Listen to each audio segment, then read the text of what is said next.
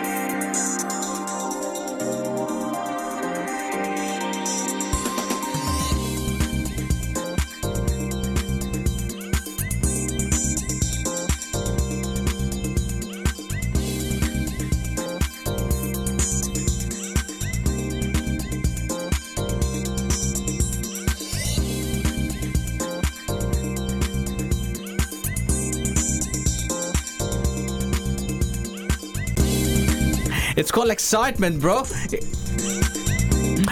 Suleiman Rafiq, how are you, brother? Alhamdulillah, I'm very well. How are you, Fahad? Alhamdulillah. See, when I'm feeling excited, it's happened. It happens. Oh, that's fine. This program is broadcasting live from the studios of Inspire FM today, Thursday, 18th of April, 2019 at 6 p.m. and casting its positive vibes to all our lovely people in Luton and the surrounding areas like Dunstable, Harpenden, Bedford and all the areas nearby. You can listen us to the Inspire FM website and web app, and if you are listening this show on Sunday or any other Thursday, that means it's repeat. Luckily it's not. As we all know, we cover different health-related topic every single day, every single week, and today we are, as I said in the beginning of the show, we are covering two topics today.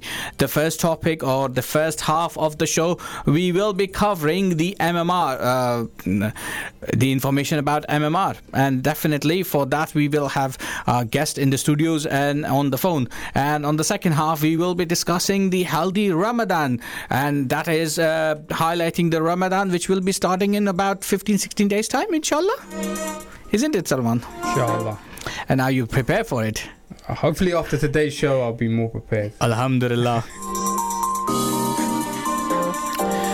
So without further delay, let's introduce our guest tonight. As I said, I'm feeling extremely honored, and thank you so much, Suleiman. It's all Suleiman's help to arrange such a lovely guest today. So let's introduce our guest in the studio first.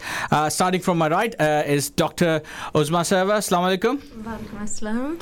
And sitting next to it is Dr. Shahnaz. I forgot your surname. Akbar. Shahnaz Akbar. Assalamu alaikum. Walaikum assalam. I'm so sorry. It's called excitement. Sorry about it. I'm extremely excited to see such lovely people. It's been a long time we are talking each other now. How are you, doctor? I'm good. And next to Dr. Shahnaz Akbar is Izzy. Assalamu alaikum, Izzy. Walaikum salam. How are you? I'm good, thank you. Now, I will ask everybody to introduce themselves, but we also have our guest on our phone. So let's introduce the guest on the phone as well. Fiona, hello. Hello, good evening. Good evening. How are you?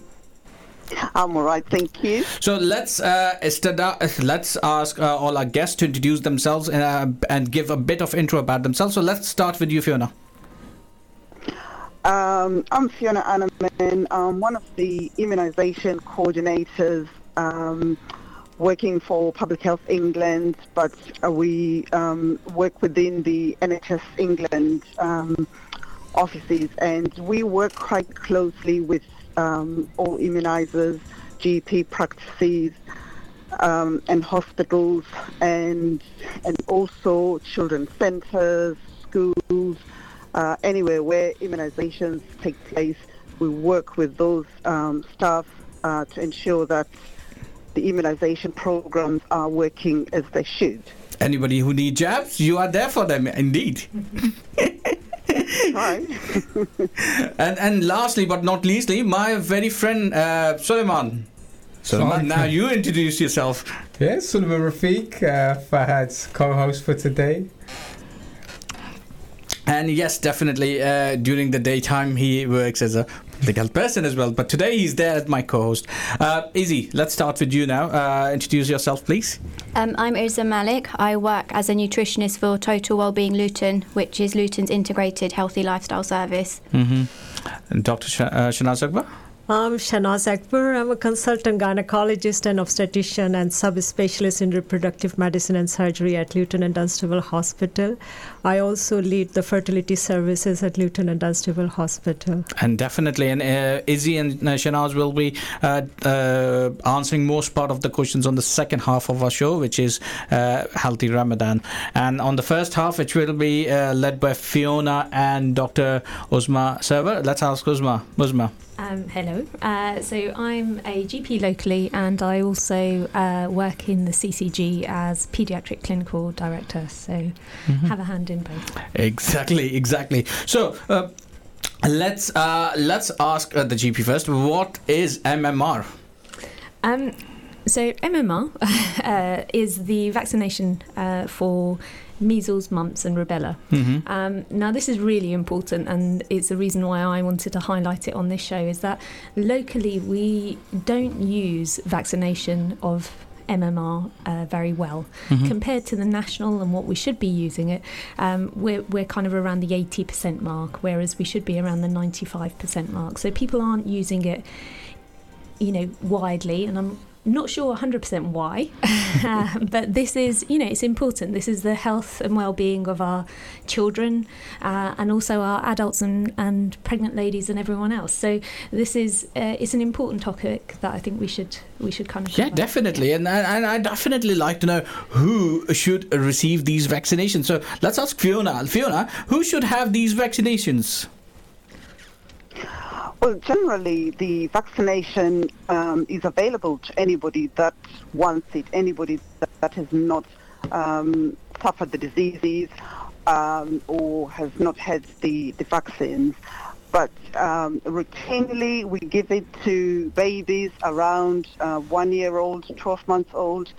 They can have the first dose, and then they have the second dose at around 3 years and 4 months before they start school.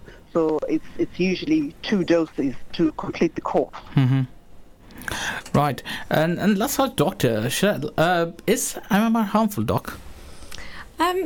So it kind of depends what we mean by harmful, in the sense of, yes, it is a jab, and it has some kind of side effects. So we might say people might feel unwell for a few days, or they might get a bit of diarrhea, something like that.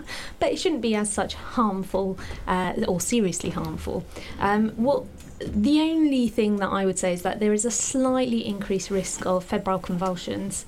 But when you said febrile convulsion, what do you mean by that? So that's fever-related. Sorry, that's fever-related convulsion. So it's a little kind of shaking, and is quite rare, but it still does happen in 1 in 3 to 4,000 people who get the vaccine. So it is quite rare. So I would say that overall, the vaccination is quite safe. It's quite widely used. It's used across the world, and we haven't seen any serious effects from it. The main thing I think people worry about is the autism link that was brought up in kind of 1998.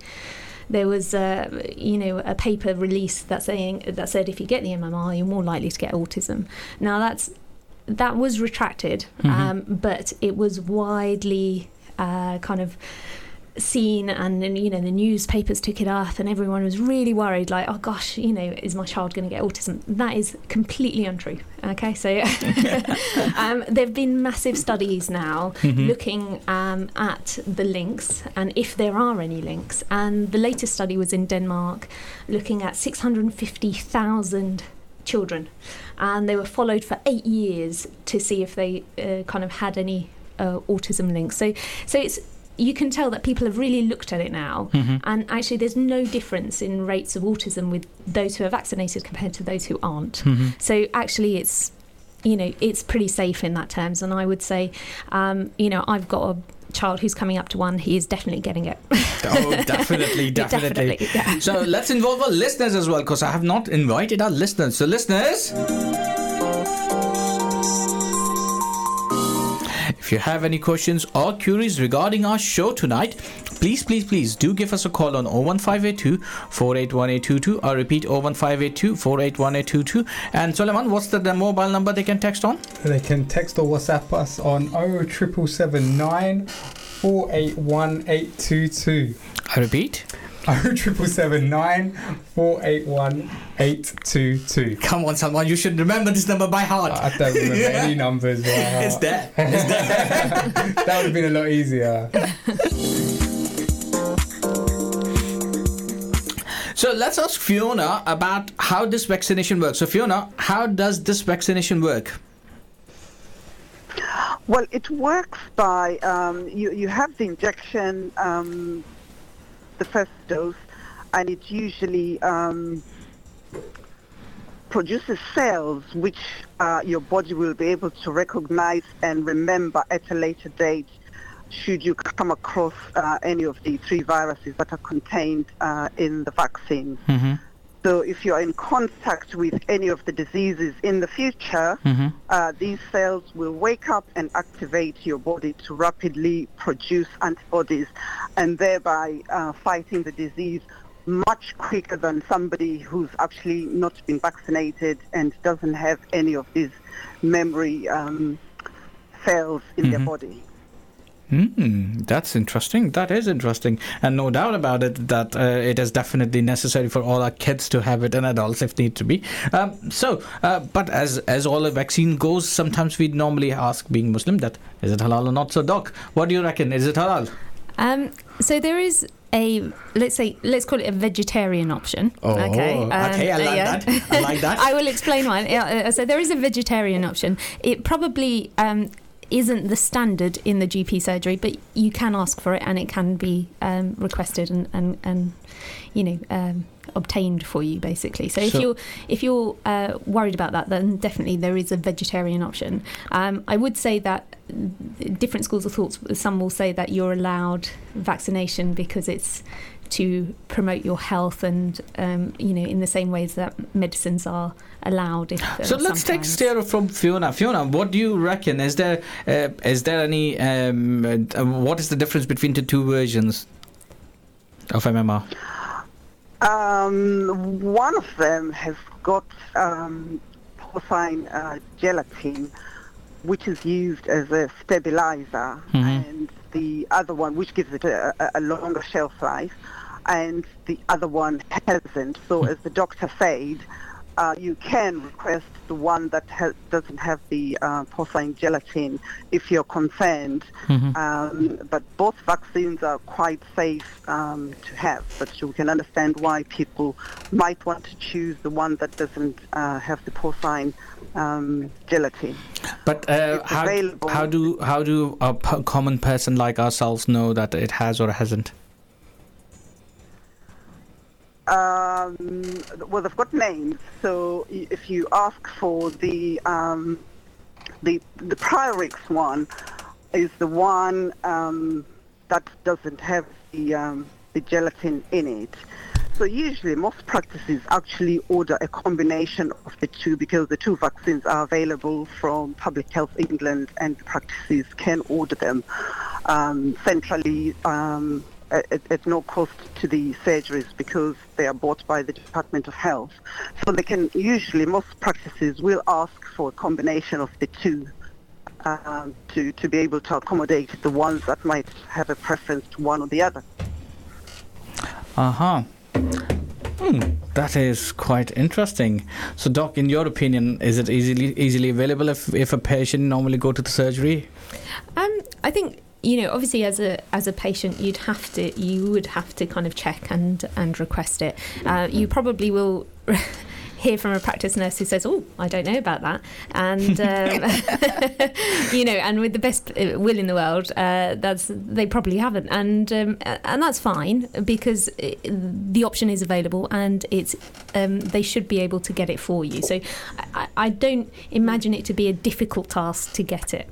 Now, in that lines, can I ask, is it just the kids who normally get vaccinated, or is it adults as well? Or if it is, then why?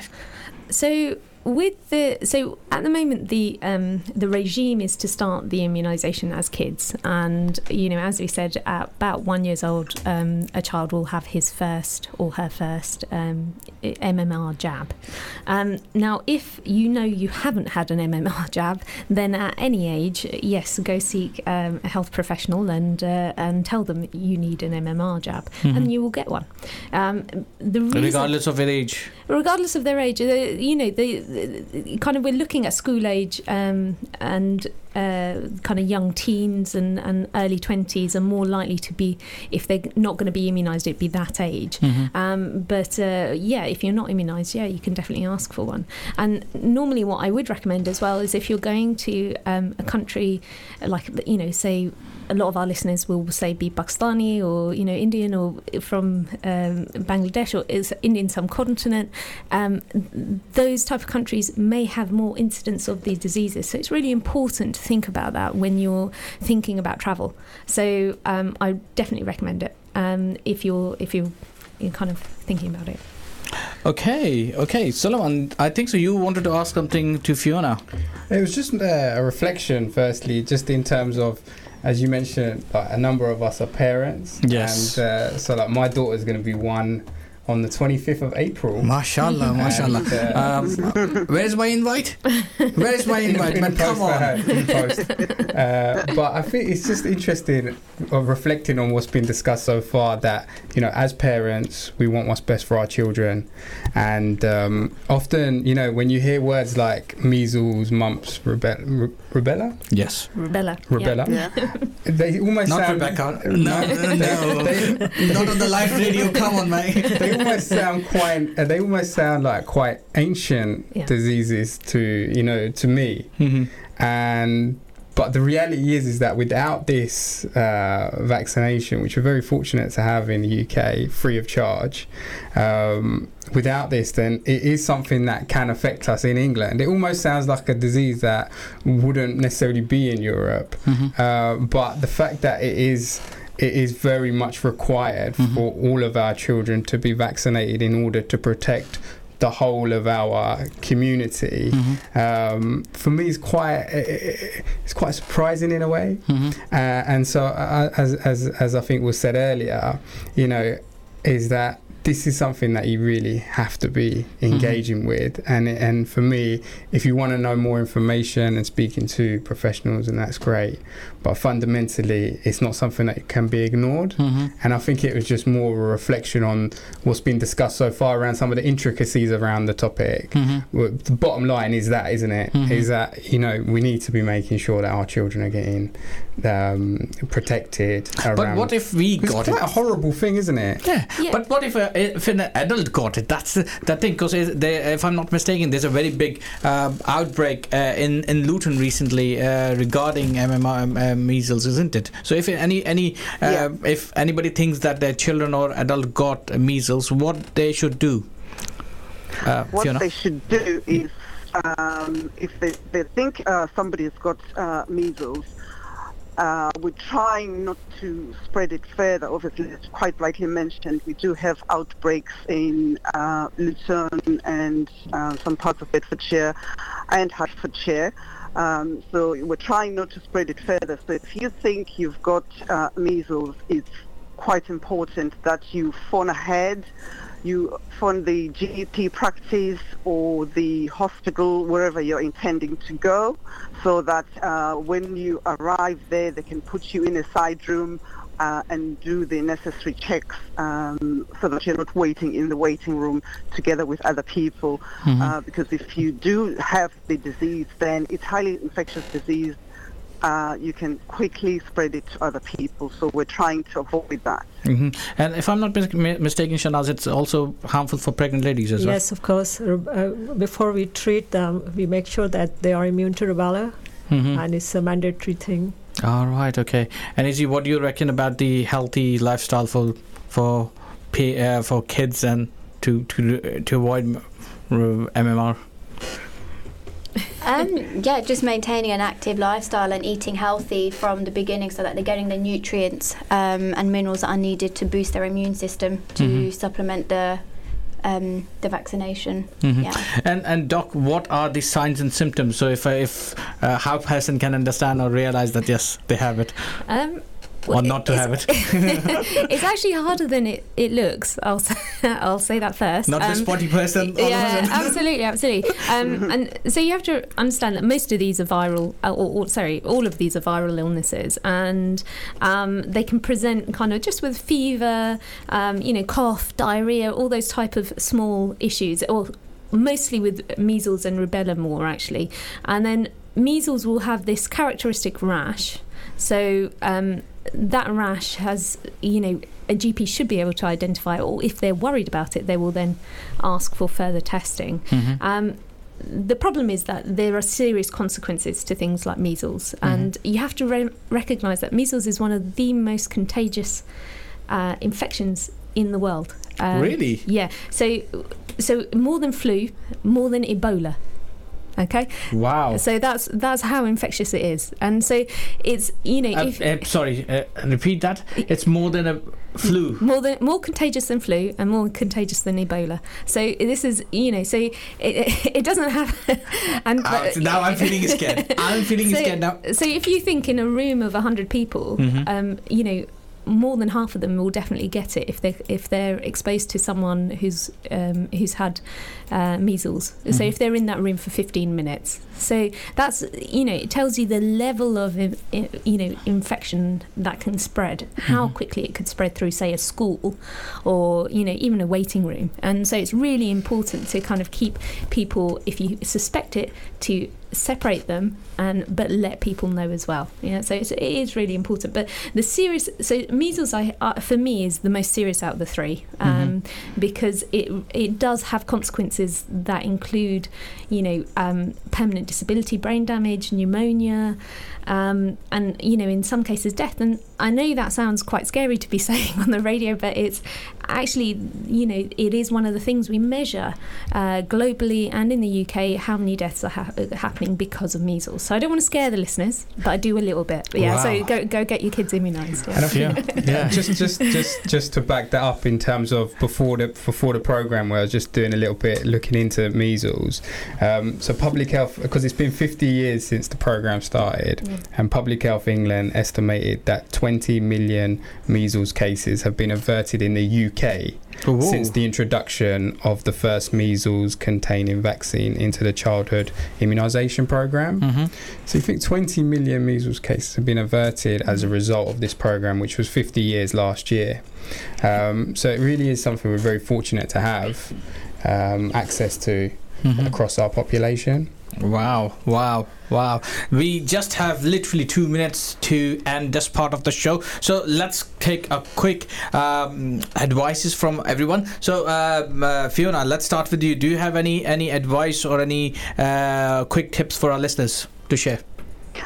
Yeah, if you're not sure that you're vaccinated, you can contact your GP practice and they should be able to find that information for you. If you think you've got measles, like I said before, call ahead so that we don't spread it to anybody else. Mm-hmm. It's a very safe and effective vaccine. So please, let's protect ourselves and our children. Okay, Thank cool. you. Thank you so much, Fiona. Dr. Silva?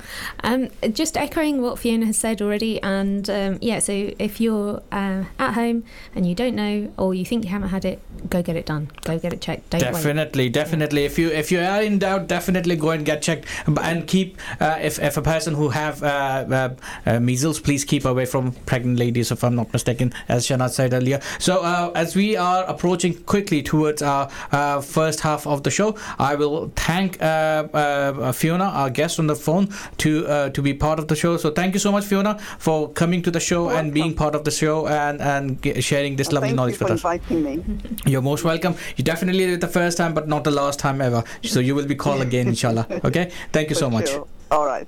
Thank you. And that was Fiona, and we will be back after these very short messages.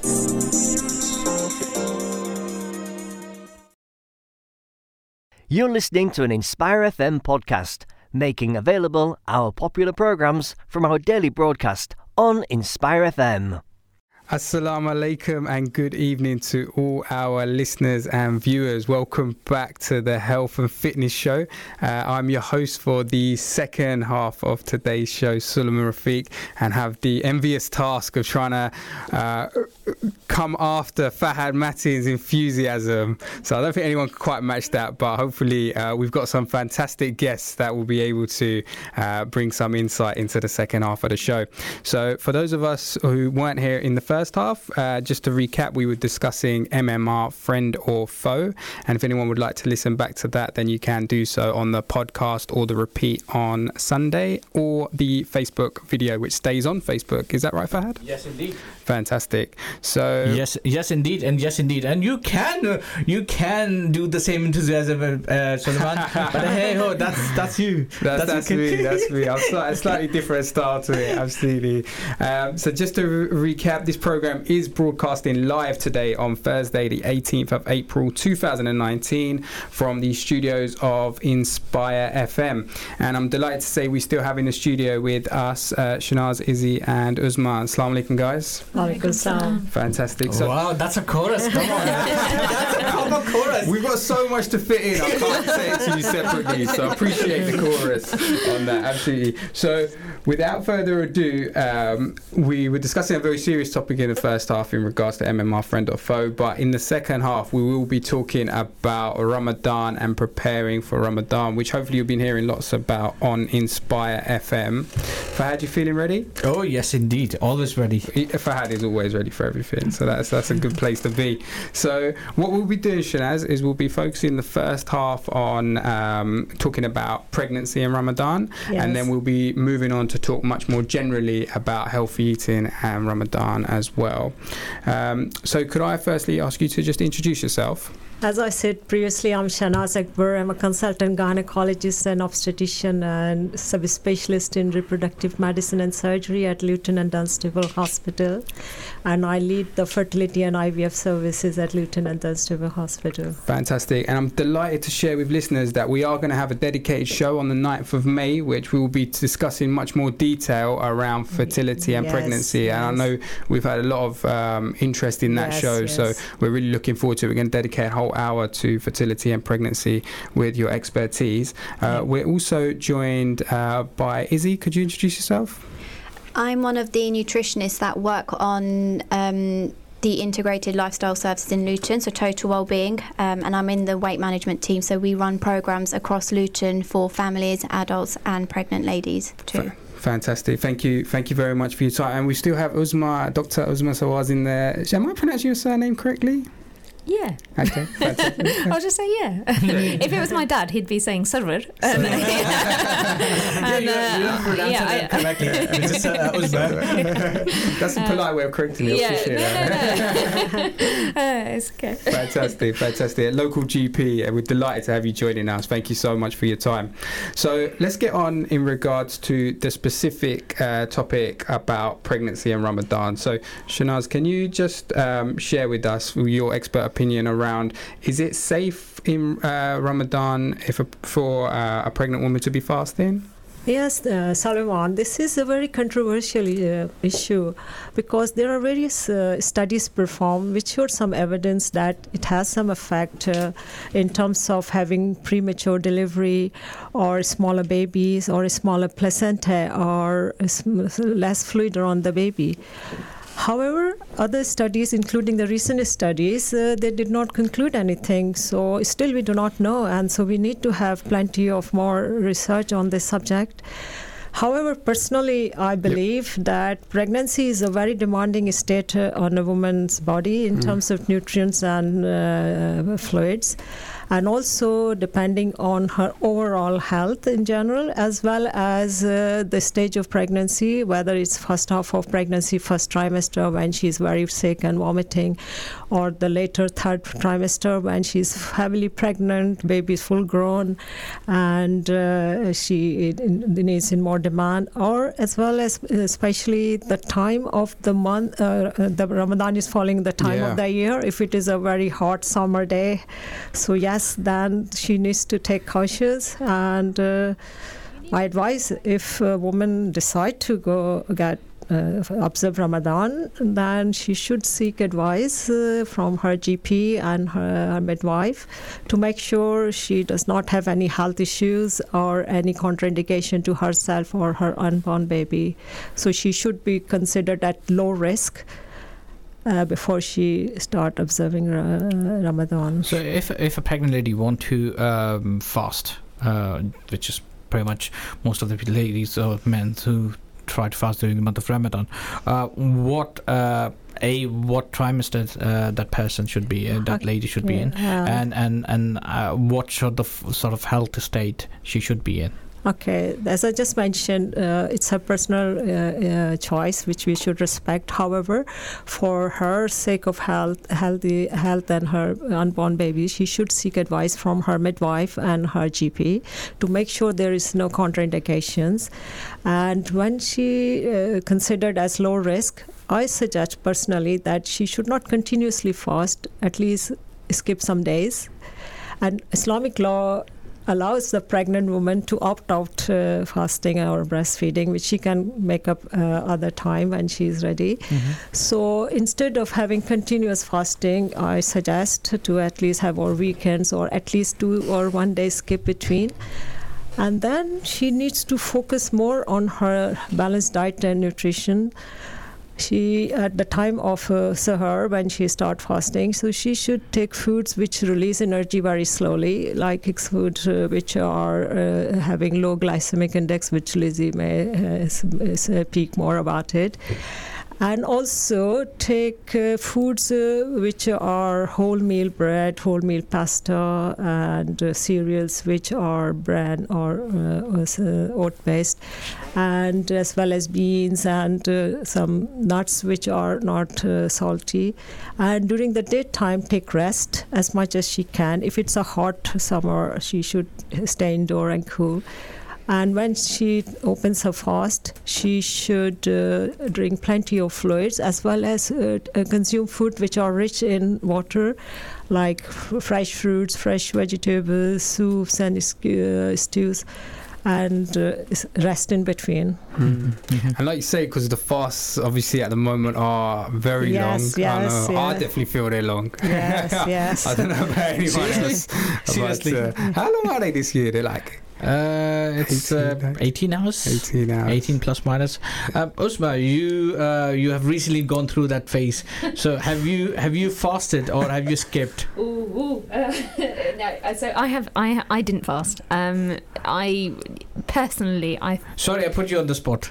No, that's absolutely fine. I was going to say, but in my experience, no. So I didn't fast just because, you know, I was feeling quite dizzy, definitely towards the end of my pregnancy, and actually it was just too much to handle, because I don't think you appreciate it until you're in that situation, but it's really, it can be really taxing, and it's difficult as well because you can't even put your shoes on and read namaz properly, so you feel a bit like, well, I'm not quite in the flow that I should be, and actually if Allah's given me this respite, then I'm going to take it. That was my thoughts on it anyway.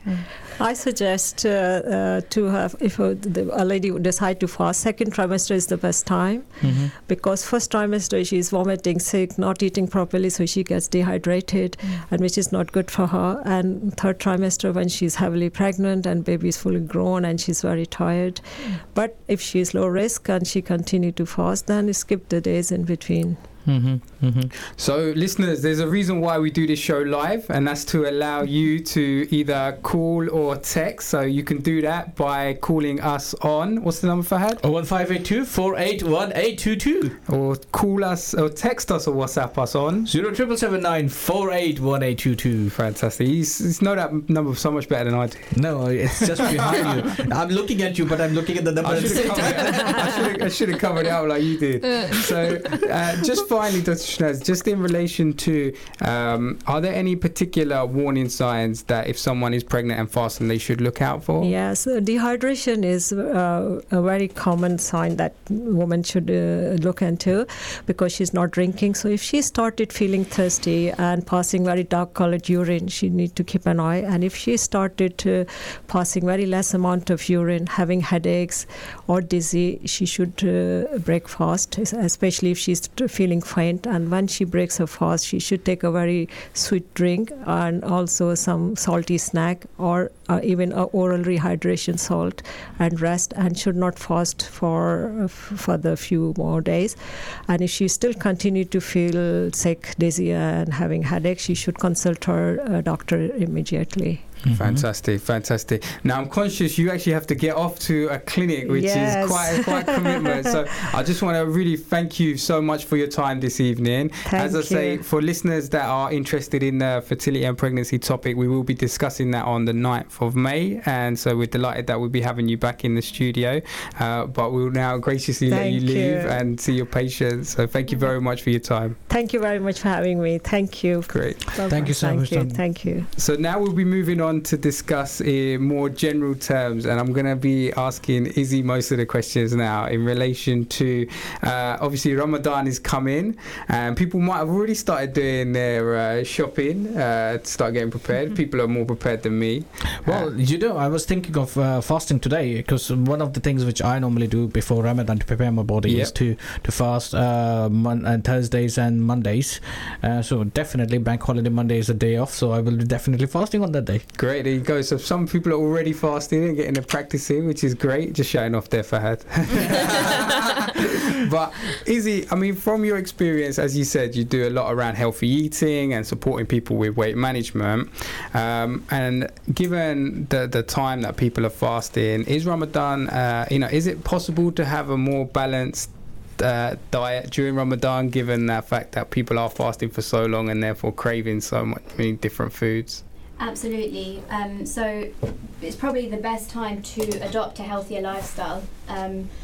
If we avoid all like the fried foods which are traditionally eaten during iftar time, like samosas or pakora and things like that, it would do the opposite. It could lead to weight gain. However, if we maintain a balanced diet, try and include all the major food groups which are on the Eat Well guide, it is much easier to control your food intake, which also will help with aid weight loss and can reduce better control diabetes and reduce blood pressure in the long term as well. Because it's interesting, because we most of us, thank you, most of us do open our fast with dates and water. So, generally speaking, it starts off quite healthily. And then it just all goes downhill from there.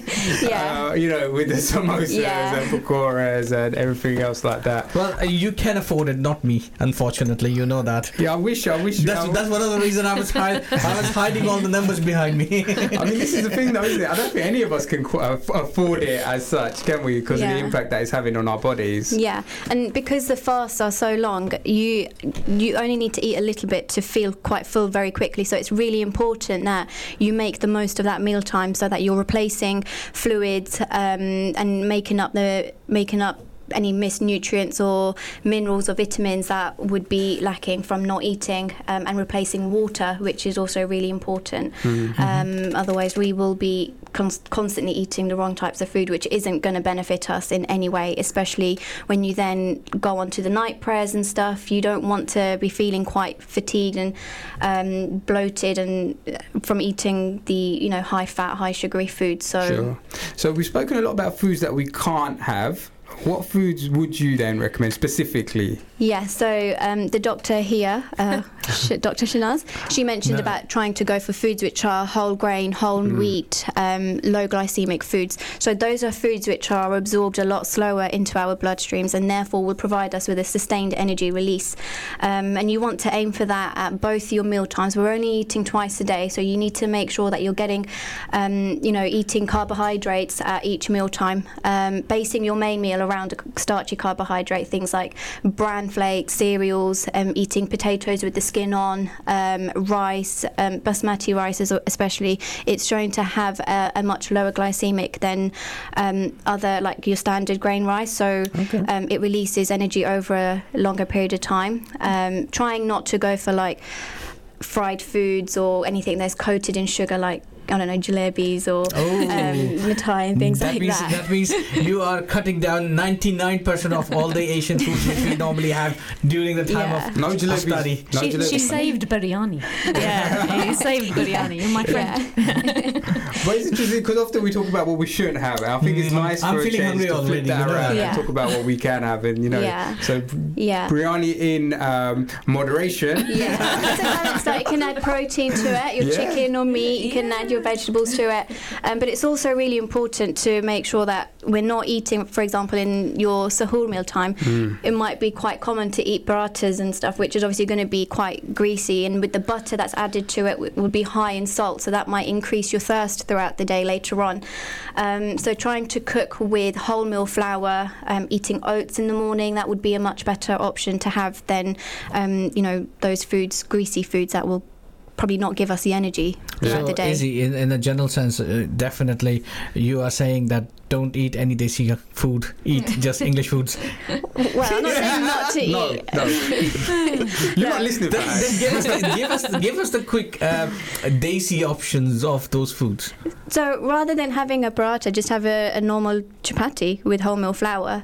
You can still have your curry to go along with that. Just add some salad, maybe have some fruit or something to go along with that. It doesn't have to be greasy food. So some of what you're saying is around cooking methods. Yeah. So it's around how we're preparing our traditional foods rather than necessarily not having any of our traditional foods. Yeah, it all comes down to cooking methods. You can change the glycemic index of a food just by its cooking method. If you were to fry a potato, turn it into a chip, obviously that's going to be much higher in fat, therefore increasing the glycemic index, or by baking it with the skin on, it will be much, the energy will be released a lot slower. So it does come back down to cooking methods. So only bakes and mussels for you, Salman. I can live with that. Yeah. I can't. Samosa and rolls are my lovely things. And so obviously we spoke about dates in terms of, it would be dates galore in all the shops and in everyone's houses. Yeah. Are there any other kind of fruits and vegetables that you particularly think are keep you satisfied throughout the day? Well, I know in our household we eat a lot of watermelon at iftar time. It's usually quite good because it's very I don't know what's the word, hydrating, because it's it's got high water content. So trying to start off with a bowl of watermelon or some fruit, maybe then go and pray, let that settle a bit, and then come back and have your dinner, your main meal. But the key is not to eat too much too quickly, because you will feel bloated. And when it comes to replacing water, not drinking enough, or if it's like 5 minutes before you've got to close your fast and you chug down a glass of water, that's not really going to do any good, because you'll probably excrete it out. Whereas like sipping throughout the whole evening in small amounts and making sure your body contains that would be a lot more beneficial as well. There you go. That's something which we do not And dates, obviously, it is a sunnah to open the fast with the dates, and dried fruit generally is quite high in sugar, so it's fine to eat the dates at the time of opening your fast, because it gives us that spike in our blood sugar levels, so you have that bit of energy to break your fast. And what about closing a fast, just before closing a fast? What's the best thing to have? I generally just have like porridge or cereal or something. I'm not really a big eater in the mornings. I can see that. But yeah, I would recommend you try and drink as much between the two meals, and not having anything high in sugar or high in fat in the morning meal, because generally if it's high in fat, it'll be high in salt, so that will increase your thirst throughout the day, and also it won't give you that sustained energy release that we need, especially when the fasts are so long. And so for some people listening, they might be thinking of the double benefits you might be able to have in Ramadan, which is where you're not only getting the reward of fasting, but because you're not eating for so many hours, if you are eating healthily when you are allowed to, are some people kind of being able to lose weight during the period, or does your body go into what some people call starvation mode? So your body enters a state of like the benefits of fasting are seen after like 8 hours. We don't ever really go into starvation mode, because we still eat at the end of the day. So it's only after prolonged times of not eating, like days or weeks, your body really goes into starvation mode. But your body starts burning glucose or glycogen, which is stored glucose in our muscles and liver, as the first point of energy when we are fasting. Once that's been used up or depleted, your body then turns to fat stores, and that's where you would see the weight loss effects. If we eat and maintain a balanced diet throughout the month, you will see weight loss, because your body's turning to fat to produce energy. But if we're constantly then eating fried foods in the evening, you're not going to see that benefit, because you're just kind of replacing all of that with fat. Sure. Yeah. I know a lot of people, I don't know, Uzma, if you found this in terms of a lot of people having Lucozade, Why? Or what, I mean, let's ask our guests, what are your thoughts on that? I guess they're trying to think, we need to be rehydrated, and that's a very sugary drink, and they therefore go for it. But not my personal. Yeah, Lucozade is now not really recommended for diabetic people. Type 1 diabetic, it was part of the kit, but they are now taken off from the kits. So because of the sugar tax, they reduced the amount of sugar. If you wanted to make a drink that would replace any lost electrolytes through dehydrating, just add a pinch of salt and sugar to a bottle of water or squash. You might struggle with water. Having squash and then adding a pinch of salt, sugar will replace any lost electrolytes. Okay, that's cool. In your opinion, Doc, what should a person do during the month of at the time of opening or closing fasts? Pray. No, I'm joking. Definitely.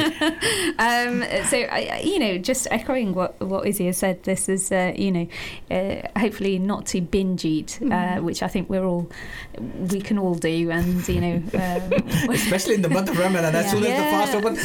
All in moderation. Let's go. Yeah, so, I think it's just to avoid binge eating. And then it's interesting, actually. Can I ask a question? Of course. Sure. Yeah, oh, there we go. Excellent. So, Izzy, I'm going to say family members who take it to the other extreme, right? So they will open their fast, eat a tiny bit, and a date and something or whatever, and then go to the gym. Yeah. Now, I'm sure you've probably heard this and seen this, and I think it's a young boy thing. I don't know if it's a reasonable thing to say, but I don't. What's your take on that as a nutrition side? Everyone's different, so. Obviously, it's really important to make sure that you have got the energy to be able to do a workout, especially because the fasts are so long. it probably would be better to have a meal beforehand and then wait a little while and then do a workout, because you're more likely to digest your food better to then help prepare you for the next meal, because the window to eat, it is very short. So if you've had a meal an hour ago and then it's almost time to eat again, it can be quite difficult. So maybe eating first, even if it's just a light meal, it doesn't have to be a big meal, just so that they've got the energy to do the workout, because otherwise you could end up with feeling really tired, fatigue, and it would be really difficult to replace any glycogen that would be used up through the exercise. Because I think one of the concerns is around, so I know some friends of mine who have throughout the year spent a lot of time in the gym, and like you mentioned earlier, one of the concerns is you're losing a lot of muscle mass through the process, and so have plans that after the night prayers, because there's only so much of a period to go to sleep, so they're then thinking they're going to use that period to go to the gym, just to try and maintain the hard work that they've done throughout the year. Yeah, you only lose muscle mass once your body goes into a real state of starvation, and we never get to that state. So they might feel like they're losing weight or muscle mass, but it's not that. It'll probably be like water weight or something. So you'd only really lose muscle mass after like full days of fasting, but we always eat at the end of the day, so there wouldn't be like a massive risk of muscle wastage. Sure. As we almost near to the end of the show, so what are your messages for our lovely users or listeners who eat like hell, especially in the month of Ramadan? There's nothing wrong with eating or making a bit more of an effort with food, especially if you're providing food to other people, like family, friends, neighbours, to break their iftar. It's nice, and it is like a sense of, it is like a coming together of the community, but we shouldn't differ our everyday eating patterns to the other extreme and have all like these fried foods. It can interfere with one's spirituality. We should be focusing on getting closer to or strengthening our religion or faith, but we are actually running a 4-week Ramadan course as part of Total Wellbeing. I'm working on it at the moment, so that will be running on a Thursday afternoon from 5 till 6 p.m, and it will be around healthy eating. We will have one of my Stop Smoking colleagues to offer support for quitting smoking, and also a bit of light exercise, so yoga as well. So if there are any listeners out there that want to take part, just go on the Total Wellbeing Facebook page, and we have all our contact details on there. So people can self-refer themselves? Yep. Fantastic. So there you go. And Uzma, what's your final message? I think I'm going to take away that I can have biryani. Lots of fruit with it. Fantastic, great. Jazakallah khair to all of our guests. Really appreciate that. We'll be back again next week. Assalamu alaikum wa rahmatullahi wa barakatuh. Assalamu alaikum.